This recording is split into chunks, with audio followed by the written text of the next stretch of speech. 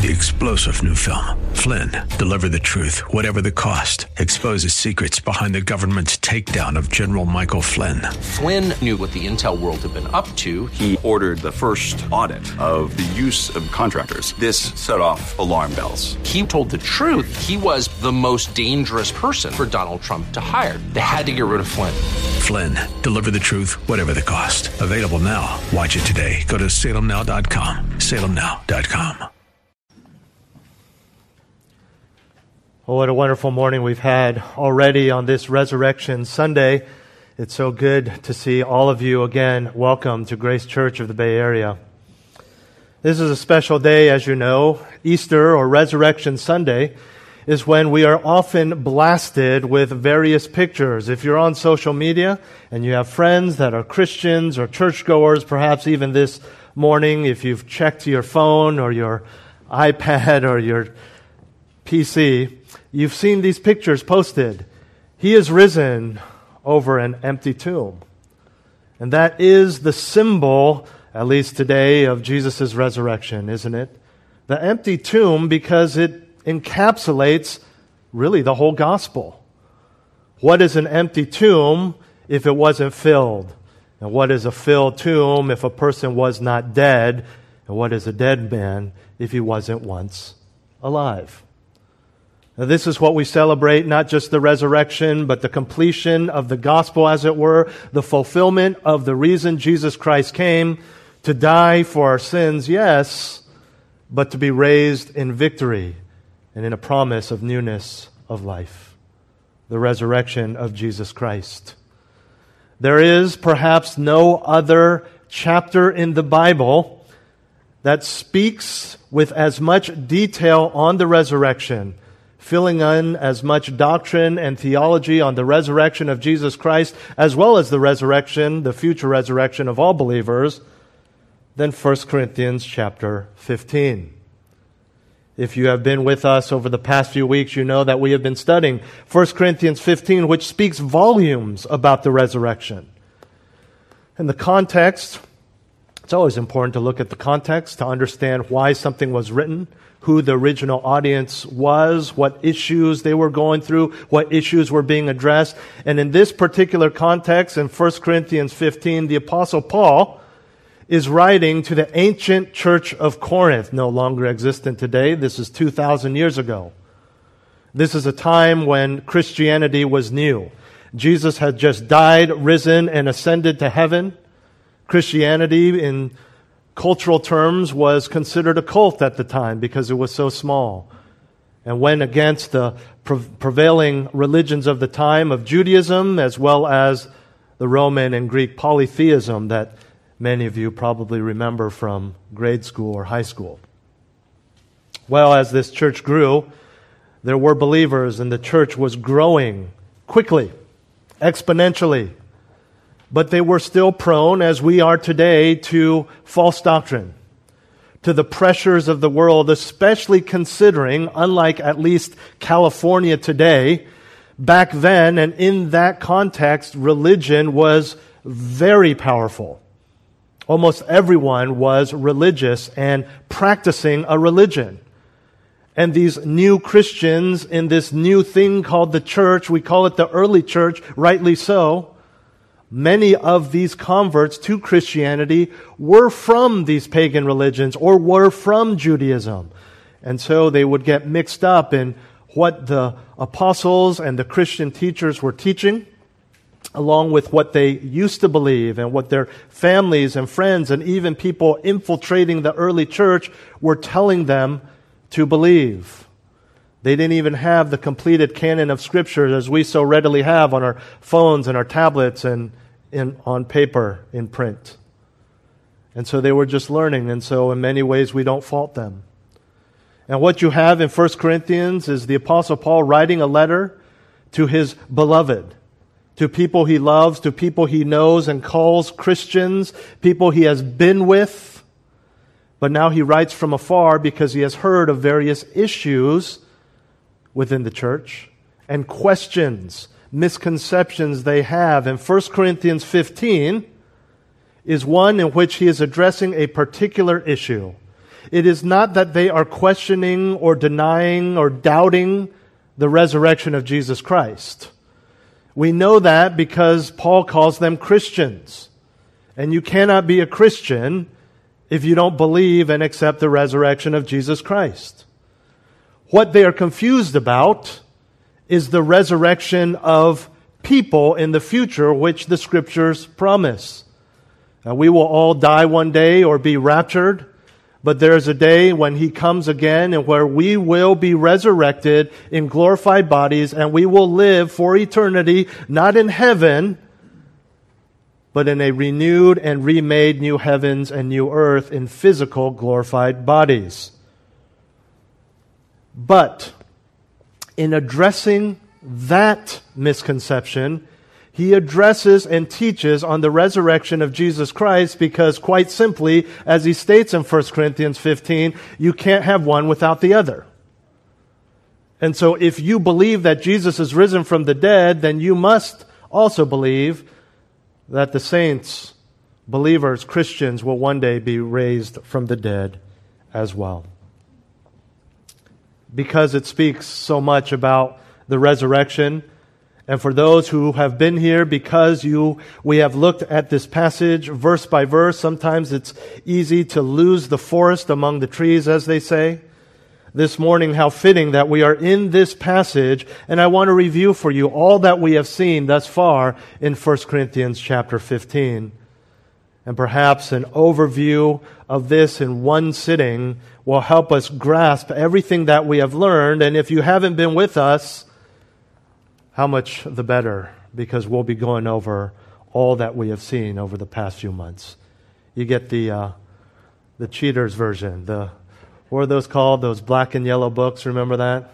The Cliff's Notes version of what everyone else has had to endure for the past 2 months with my preaching.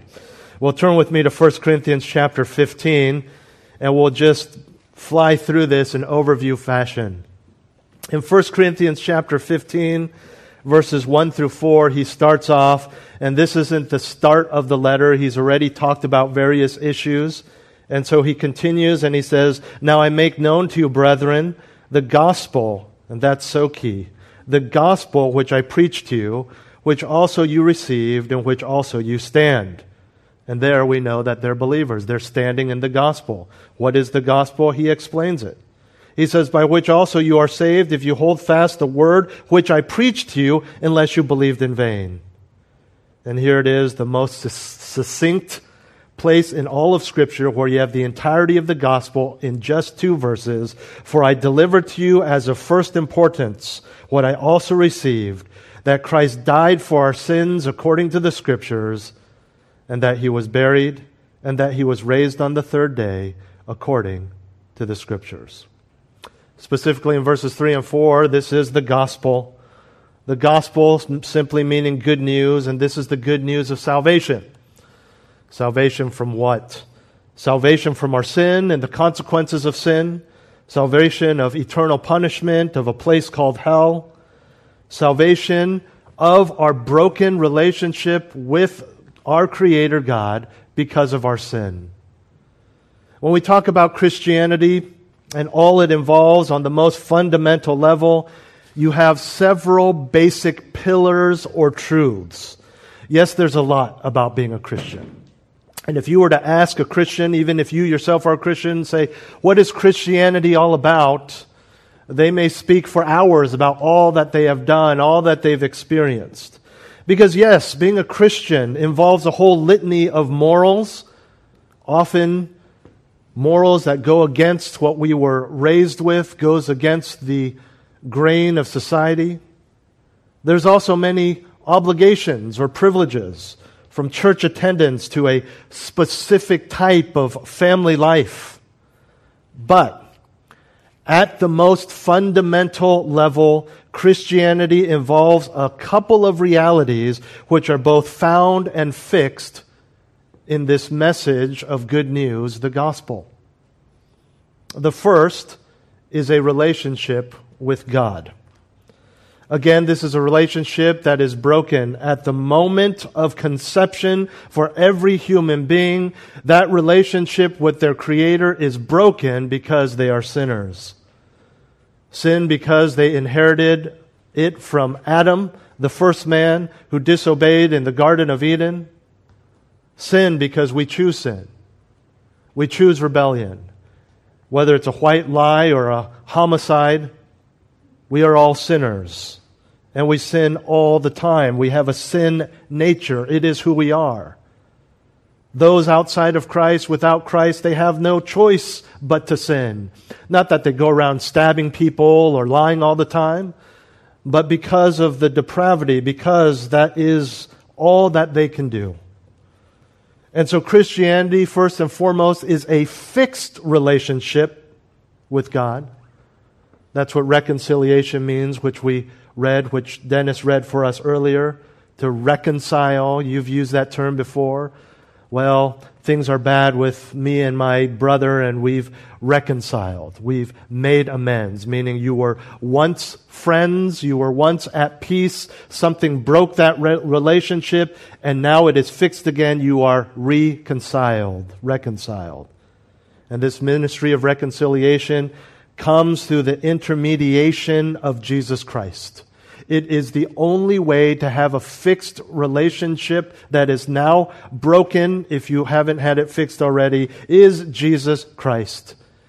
There is no amount of money in the world that you could give away to fix that relationship. There is no number of days in which you can do your best to live a good life to fix that relationship. There is no number of old proverbial ladies that you can help cross the street to have a right relationship with God. The sin and the rebellion and the gap is too wide. But that's why, in part, this is called good news. Have you ever had that relief when someone comes in and fixes some sort of relationship with you? It could be broad, like your relationship with the law. And someone says, you know what, I got you, let me pay that fine. I know someone in the courthouse, let me make a call, and that relief. So you don't need to show up for court, or you don't need to pay that fine, or you don't need to go to traffic school. How much more someone said, hey, you know, I talked to Mom, and now she understands, and she wants you for the first time in years to come over for Easter dinner. She understood why you did what you did. She forgives you. Everything's okay. And you're so thankful. You're so relieved. The challenge with a broken relationship with God is we sometimes don't feel it. Because though we may have a broken relationship with God, we still have our jobs. We still get a paycheck. We still enjoy food and the sunshine and the cool breeze and the flowers that in May that the April showers bring. And so we don't have this constant feeling like, oh, you're hanging out with Mom? Okay, well, I'm not going to go then. We don't have that constant burden that we feel, but that is a reality of all men. And that's where Jesus Christ comes. And those who confess Jesus as Lord and Savior, repent of their sins, because of that helper, Jesus Christ, the second key pillar, foundational pillar of Christianity and what it means is not just a fixed relationship with God, but as a result of that relationship with God comes worship. Worship or seeking God's glory, seeking God's pleasure, what motivates everything in the life of the Christian. We don't come to church because it earns us points with God. We do so because Jesus has already earned all the points possible, and we respond in love. In the same way, in that scenario where you're finally reconciled with your parent, you don't say, well, I'm glad I can finally go again, but I'm not going to go. You're so overjoyed that you show up early. Say, Mom, I'm going to bring the ham this year. Because you're responding to that love. And that's the Christian life. We do all of these things because Jesus has earned all the points we can get as far as salvation is concerned, and we respond to His love by loving Him. Both of these pillars of the Christian life, a relationship with God and subsequent worship of God, can be, not perfectly, no illustration is, but can be illustrated by the relationship of a child and his parent. Whereas a baby, the life of the baby was not of his own accord. He did not choose to be born. He was brought into this world by the parents. And in the same way, right when that baby is born, a parent loves their child from day one. It is an unconditional love. It is a love that even in trying to avoid the cliches, you will tell people, look, I know this is cliched, but until I had that baby, I didn't realize I could love this way. There's a love there, the parent to the child. And when you're still in the hospital, not even released yet, because he's only a few hours old, does that baby love you back? We like to think so. But that baby has no mental, logical understanding of what's going on. They don't love us back in the way that we understand love. I used to joke with people, as my kids were getting older, around 6 months to a year old, I said, I don't know if he really loves me as his dad or I'm just his favorite toy. They just don't get it yet. And of course, as they grow, that changes. As the relationship is secured through the recognition and maturity of the child, coupled with the pre-existing love of the parent, the child doesn't start responding to the love of the parent because he feels obligated to. She doesn't say, okay, maybe if I clean my room, finally, Mom and Dad will love me. If I can be good enough, I can earn their acceptance, earn their love. No. The child ideally responds to the love simply because that loving relationship already exists. Do not be confused, friends. Whether you know Christ or not, this is the same thing with the Christian. We respond not to earn God's love, but because we already have it. And we already have it because of the gospel that we read in the beginning of chapter 15 of 1 Corinthians. Jesus Christ, who is God, very God, came to earth to take the form of a human being and live the perfect life expected of us. In other words, He did not sin. Tempted. Yes, tempted. But never giving in to sin. You said, but I thought you said all men sin. That's why the only suitable and acceptable sacrifice in God's eyes would be God Himself, taking the form of a man. And aside from sin, which all men and women commit, Jesus was just like us in His humanity. He needed His physical health. He needed His working organs to live. He had siblings and human experiences. As God, which He never experienced before, in His place in heaven, when He was here on earth, He got tired. He had to sleep in order to function as we do. He hungered and thirsted. He was human. At the end of His time on earth, as we read here, Christ died for our sins according to the Scriptures. Although perfect and guiltless, He was deemed guilty not because of His own crimes against God, but because of ours. And according to the Scriptures, simply reminds us that this was the fulfillment of prophecies. This was nothing new. This was expected. And these prophecies came hundreds of years prior and were fulfilled in intimate detail in the life of Jesus Christ.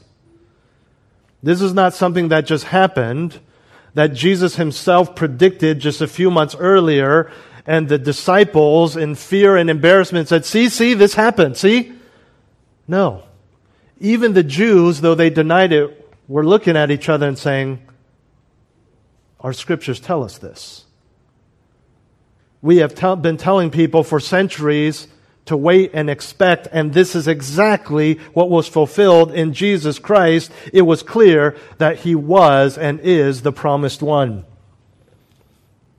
And then He died. And this is why He had to come as a human being, not just to live a sinless life as a human being, but so that He could physically die. The death was a literal death, which means, of course, He was literally alive as a human being, not as a superhuman, not as someone with some sort of superpowers, not as someone who couldn't die, not as a ghost. Verse 4 tells us He was buried. If you recall, the burial is a confirmation that He was indeed dead. You don't bury someone who's not dead. Or 2, you don't bury someone who's just a spirit or a ghost or figment of your imagination. There are hundreds, if not thousands, of people watching Him die and then seeing Him be buried. And He was buried because He didn't float away. He didn't vanish into thin air. He was a corpse. And again, this was validated by the fact that they had to bury Him. And then we come to Easter Sunday. It says, Paul writes, He was raised on the third day according to the Scriptures. Even this third day was prophesied in the Scripture. Third day guaranteeing that this wasn't just a coma. This wasn't just someone who had such a weak heartbeat that the professional Roman killers didn't notice it or couldn't feel it. Dead for 3 days. Not a ghost, not a vision, not a spirit, an actual human being. He was raised from the dead. He hugged, He ate, He walked. People felt His wounds from the cross because they doubted. Well, that leads us to the next section of 1 Corinthians 15, verses 5 through 8. Paul writes, and that He appeared to Cephas, then to the 12. After that He appeared to more than 500 brethren at one time, most of whom remain until now, but some have fallen asleep. Then He appeared to James, then to all the apostles, and last of all, as to one untimely born, He appeared to me also. This is Paul speaking of himself. The resurrection wasn't a secret event propagated by His closest allies to save face. Hundreds of people saw Him after He was raised from the dead. I might add that the historical fact of the matter is that He was crucified by Roman soldiers who were professional killers. As I mentioned in our Good Friday service a couple days ago, He was not the only one who was ever crucified. Many, many people were crucified. They knew what they were doing. They knew how to inflict the most pain. They knew how to speed up death if they needed to get home. And they knew how to make sure someone was dead before they were pulled off of the cross. He was killed by those who knew what they were doing. Not professional killers in the sense of a criminal who's a mass murderer today, say he's a professional killer. He's a bad person. These were legal, trained, experienced, professional Roman soldiers who were experienced and trained in torturing and killing and making sure someone was dead, because if they pulled someone off the cross who was supposed to be on the cross till he died and that person wasn't dead, they were next, but for real. In other words, nobody was tricking anybody here. This was a true miracle, and one that God wanted to make public as evidenced by the many who saw Him alive. Not stumbling home after the crucifixion, not in some prehistoric ICU somewhere, but dead and buried for 3 days. And then He rose. He first appeared after He rose to those closest to Him, of course. You would do the same. Cephas, known as Peter, then the infamous 12 disciples. What is helpful to understand is that these men were confused when He died. They were scared. To a large degree, they were actually in hiding. What do we do now? Shaking in their boots, knees knocking. They had put their faith and rejected so many people because of this man, and now He was dead, because they didn't fully understand what Jesus was saying when He said that I will die and then rise again. Remember that famous calling out of Peter, "Get behind me, Satan." Why? Because one of his best friends just said, "I'm going to die," and he said, "No." And then Jesus said, "Get behind me, Satan. Don't you dare thwart the will of God. I must die and be raised again." Even they were surprised at his appearing. Even they were confused when he showed up again. After those 12, he appeared to 500 people. This wasn't a distant sighting of someone hidden in the trees. This wasn't a Loch Ness monster or Sasquatch. He was with them. He was right there. He was interacting with them. We don't know if he had the time to hug all 500, but there were some, and Paul even says some are still alive now. Some have died since then, but some are alive. Go ask them. They were there. They touched him. They saw him. They saw the caked blood, the holes in his wrists and his ankles. Jesus interacted with these 500. And then finally, he appeared to the wider group of apostles, including James. And the way that Jesus appeared and the order in which Paul presents these appearances is in such a way that would hold up in a court of law. He was using the legally accepted way of presenting the facts so that the facts would be accepted. Not that this was being adjudicated in a court of law, but he was using the principles of valid eyewitness testimony as accepted in that day. Which, incidentally, is why he doesn't mention the women, which were the first to actually see Jesus after he was resurrected. In that day, women were not allowed to be eyewitnesses in a court of law. And so what Paul, as inspired by the Holy Spirit, is doing is laying out the facts as he would in a court legal document so that there can be no question that the resurrection was real. He goes then in verses 9 and 10, again, we're in 1 Corinthians 15, he shares his personal story that centers around grace. And then Paul reminds the Corinthians that the resurrection is a truth that is preached not just by him, but by all who preach the gospel. This is found in verses 11 and 12, which ends with Paul asking a rhetorical question. Let me read those verses for you. He says, "Whether then it was I or they, so we preach, and so you believed." In other words, you believed all of it, including the resurrection of Jesus Christ. Now, if Christ is preached that he has been raised from the dead, how do some among you say that there is no resurrection of the dead? Again, he's not talking about, when he says resurrection of the dead there in verse 12, he's not talking about them denying the resurrection of Jesus Christ. He just said, you believe this. He's saying you are denying, some of you, the resurrection, your future resurrection, the resurrection of the dead in Christ. So this refers here to the resurrection of Christians in the future, a resurrection that is unto or leads to eternal glory. Again, it is this doctrine that some of the Corinthians are denying. But again, as I mentioned when we began, he says, since the resurrection of Jesus Christ has been accepted by them, which is necessary for them to be Christians, Paul is dumbfounded. He is astonished as to how they can deny the resurrection of others.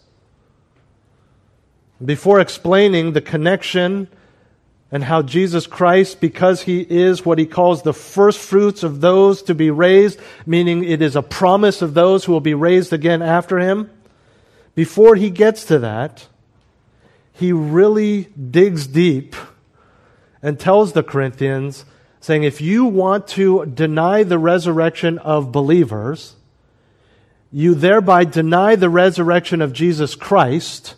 And if you deny the resurrection of Jesus Christ, let me tell you what you get. And he has this in verse 13 and following. He lists several hypotheticals that would exist if Christ had not been raised from the dead. Again, these are all hypothetical. First, in verse 13, he says, Jesus is dead. But if there is no resurrection of the dead, not even Christ has been raised.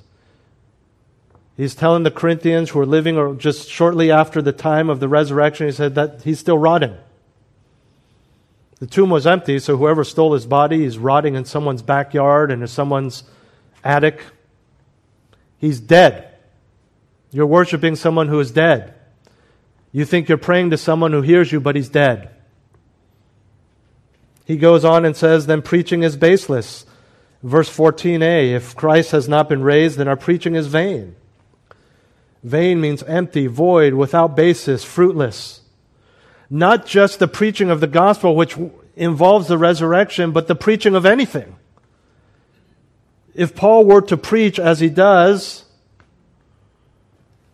repent of your sins and be humble. Consider others as more important than yourself, he says in Philippians. Even that would be empty and baseless, because what is that based on? A Christian faith that relies on the resurrection of Jesus Christ, not only in our faith, but also in the empowering to do what, let's be honest, is humanly impossible on our own, to consider everyone more important than ourselves. It's just one example. And he goes on in the rest of verse 14, he says, even worse, then your faith is worthless. He says your faith also is vain. Again, empty, void, without basis, fruitless. Everything that you have done in the Christian life, every difficulty that you have endured and said, well, at least I know God is in control. Guess what? You have no proof He's in control if Jesus was not raised from the dead. Oh, I know where I'm going. I don't fear death. I know where I'm going. Well, you should. Because if Jesus is not raised from the dead, there is no victory of death. There is no assurance that He truly paid for your sins. There is no assurance that there is anyone outside of God and the angels that is in heaven or ever will be. He goes on in verse 15 and tells us that preachers are liars. He writes, moreover, we are even found to be false witnesses of God. He says we're lying about God. By preaching the gospel and including the resurrection of Jesus Christ, we have actually misrepresented God who sent us out. And what's worse, we have misrepresented God in the name of God, while claiming to be speaking the word of God. But we've been lying to you. It should have ended with dead and buried, if Christ was indeed not raised. But it's not just lying. He goes on in the rest of 15 to say that they're actually slandering God. He says, because we testified against God that He raised Christ, whom He did not raise, if in fact the dead are not raised. So we've actually lied about Him. We've said He did something that He didn't do. You know, sometimes we think that's a good thing, right? People bragging on their kids, saying they got straight A's,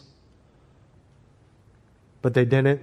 They got straight B's or C's or worse.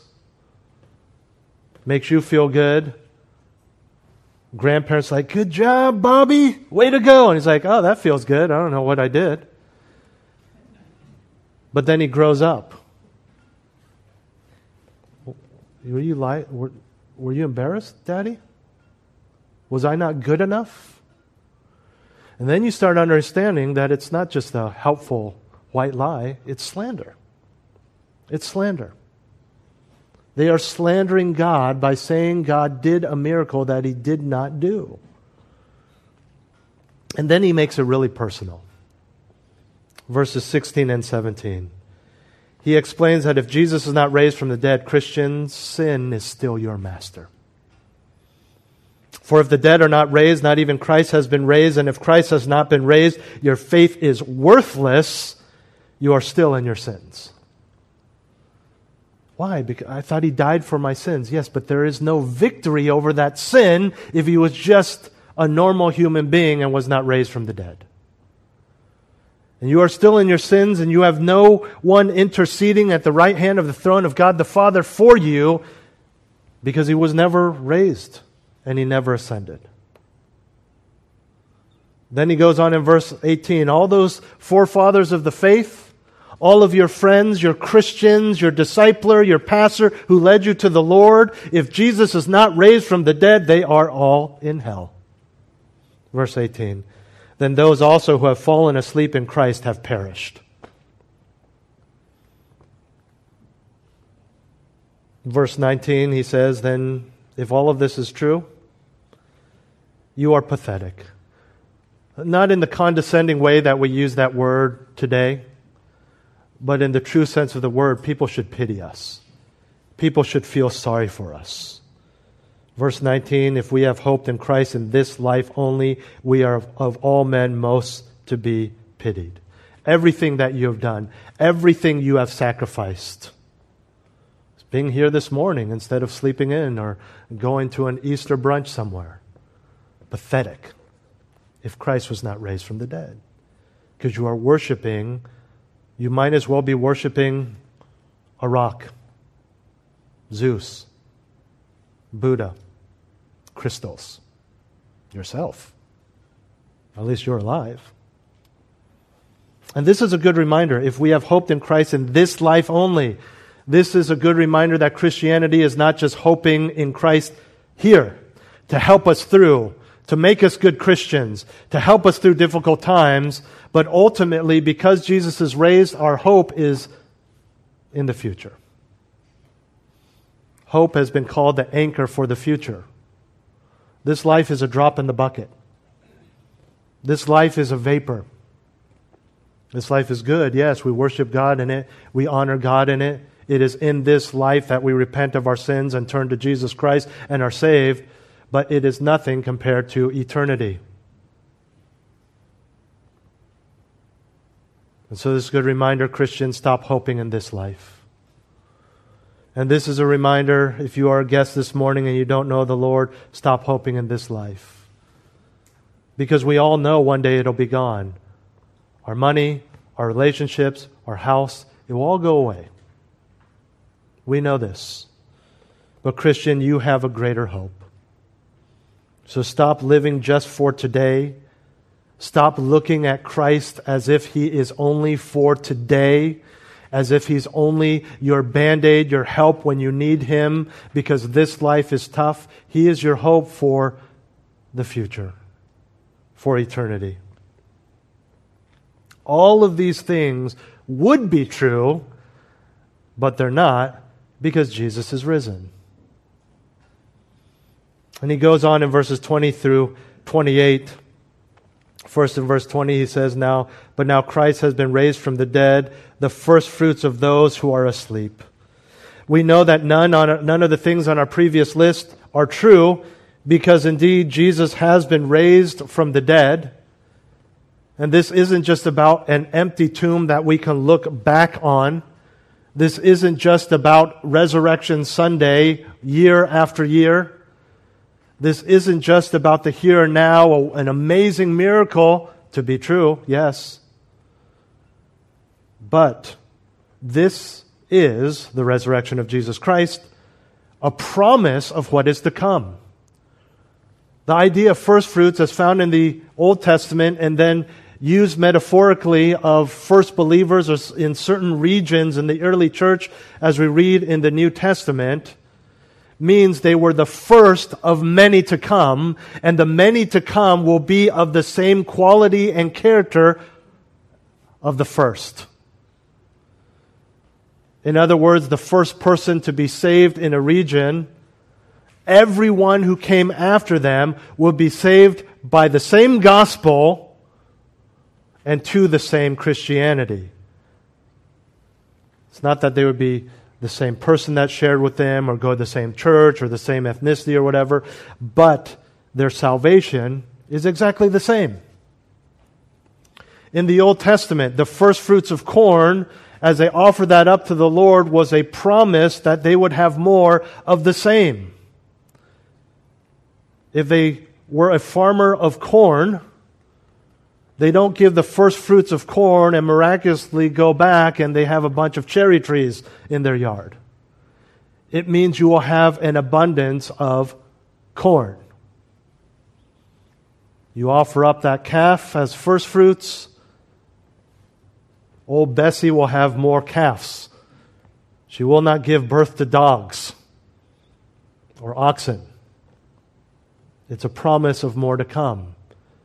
And in the same way, Jesus Christ as the first fruits of resurrection does not mean that our resurrection is null and void. It will happen, but it's the same in quality and character. And in Christ, we will one day have full glorified bodies, fully functioning and living eternally, sin-free.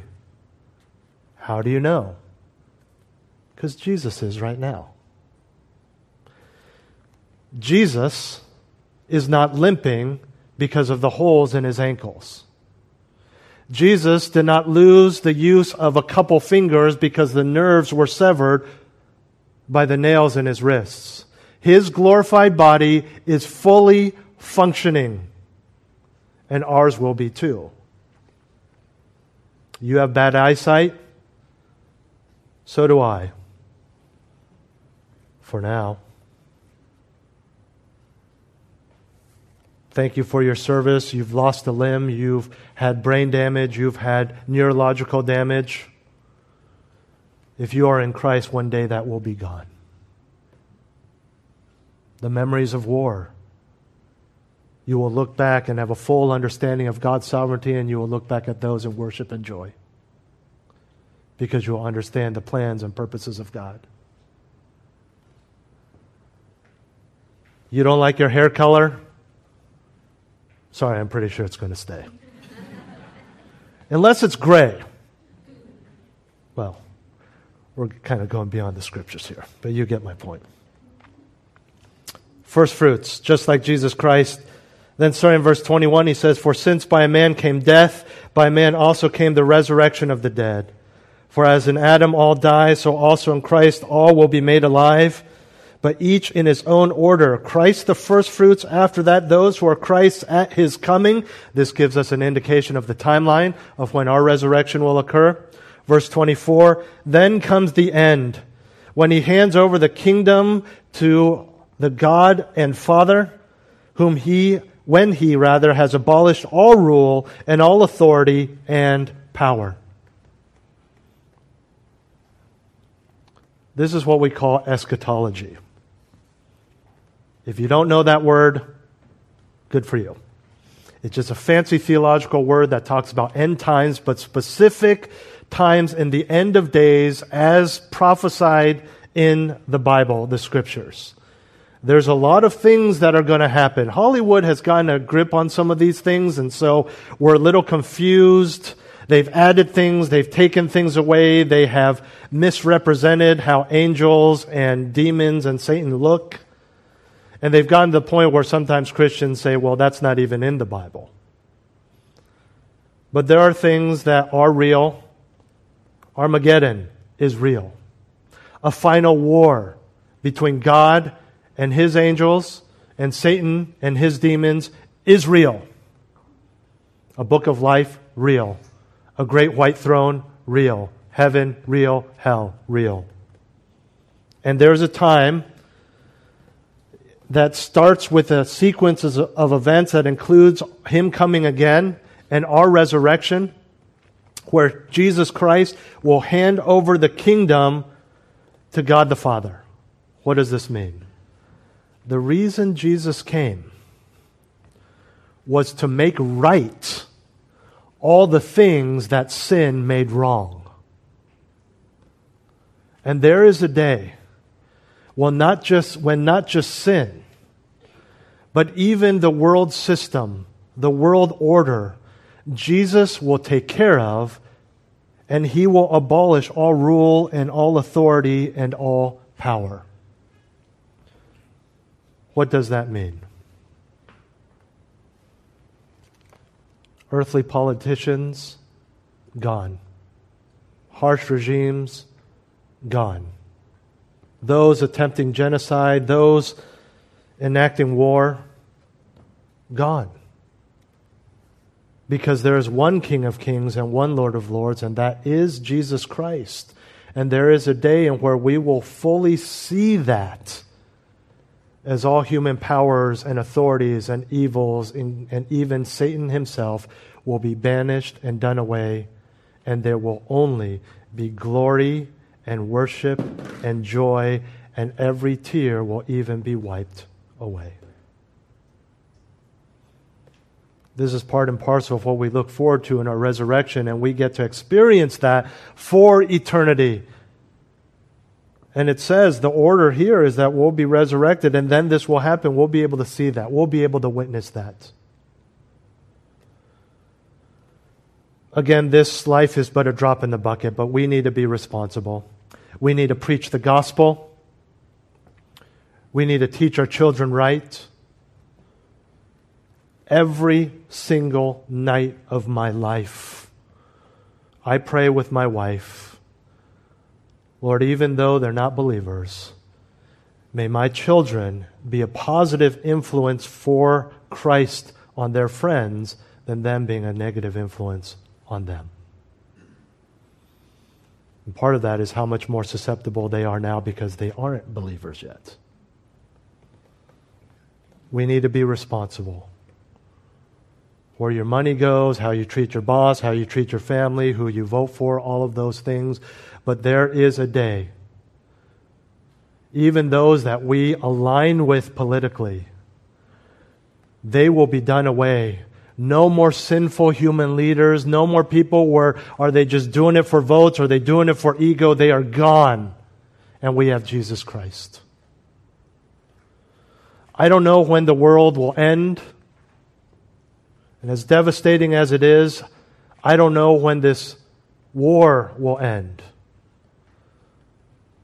But I do know this. This is why we studied history in school, isn't it? That should the Lord tarry, when all of this is over, Putin's not going to be the last. In fact, there are others around the world that are just not, their wars are not as devastating or as public, their leaders are not as widely known or tied into the rest of the world. There are people trying genocide right now that we don't even know about. It's just a blip on the news. And they will not be the last, and they are not the first. Hitler was not even the first. Go back in ancient history, and people are doing this kind of stuff. And it'll get worse. It'll get worse not just because of technology, in terms of warfare and weapons. It'll get worse not just because our world is more integrated in terms of our need for oil and economy and goods. It's just going to get worse because people become more depraved and more sin is accepted. And the depravity of society in seemingly unrelated issues lead to people who commit war crimes like Vladimir Putin. He's not the last, just as he surely is not the first. But we can hope, as sure as the resurrection, that there is a day when the patience of God will be over in this sense of allowing these men to run free and reign, and Jesus Christ will say, today is the day you come with me in your resurrected body, and it will all be done away with. And the final stage of the plan will be finished as Jesus Christ presents the world with all earthly rules abolished and his redeemed, glorified saints and say, Father, it is done. Your will be done. Your will has been done. Here is the kingdom. And Christian, you'll be there. Verse 25, for he must reign until he has put all his enemies under his feet. The last enemy that will be abolished is death, for he has put all things in subjection under his feet. But when he says all things are put in subjection, it is evident that he is accepted, who put all things in subjection to him. When all things are subjected to him, then the Son himself also will be subjected to the one who subjected all things to him, so that God may be all in all, and the fullness of the Godhead in their finished roles, in their submission to God the Father, will be perfect and complete and for eternity. Those last sections that I breezed through, if they're a little bit confusing, if you want more details, I invite you to come back next Sunday. Thank you for joining us for Resurrection Sunday. Let's pray. Heavenly Father, thank you for your incredible plan of salvation. And as wonderful as it is, as we are believers, there is so much more. Mind-blowing things. We thank you that those who know you will be part of that, to be able to witness that. And despite our sin, it is paid for and will be ushered into glory. Father, for those who don't know you, who don't have a right relationship with you this morning, including those who might think they do but truly do not, may you show them the grace and mercy you have shown so much of us, that they would understand, they would turn to you and be able to worship you and partake of these wonderful promises and realities. Pray these things in Jesus' name. Amen. If that, what I prayed at the end there, does pertain to you, I truly believe, as a pastor, as a Christian, that this morning, by coming to church as someone who is not a Christian, you chose to be the best place that you can be than anywhere else, to hear the truth of eternal life. If you have questions, there's nothing, absolutely nothing embarrassing about saying, I don't understand what you said. Can you explain more? Please talk to me. Frankly, you could speak to anyone that you've seen up front this morning, as well as those with the usher tags in the back. We would love to explain the gospel to you. We would enjoy even if you have doubts, even if you came to argue with us. Talk to us. Let us hear your views as long as you hear ours. It's kind of like being the chubby guy at the gym, right? I've been the chubby guy at the gym. And you're embarrassed, and maybe some YouTuber or TikToker is going to embarrass you, but you know who's like, hey, good job. It's the guy, the gym rats. So you got to start somewhere. You got to start somewhere. There's nothing embarrassing. Talk to us, ask questions, ask the person who brought you if someone brought you this morning. Well, let's stand together as we... 3-star General Michael J. Flynn, head of the Pentagon Intelligence Agency, knew all the government's dirty secrets. He was one of the most respected generals in the military. Flynn knew what the intel world had been up to. He understood its funding. He ordered the first audit of the use of contractors. This set off alarm bells. The explosive new documentary, Flynn, Deliver the Truth, Whatever the Cost, uncovers the facts behind this scandal. Flynn told the truth. He was the most dangerous person for Donald Trump to hire. I find out the worst enemy that I'm going to face in my life is right here in America. They took my assessment and they wanted me to change it. And I was like, I'm not changing it. They had to get rid of Flynn. With in-depth interviews, archival footage, and never-before-seen personal records of the man behind the headlines. I just felt like I was drowning. Flynn, Deliver the Truth, Whatever the Cost. Available now. Watch it today. Go to salemnow.com. salemnow.com.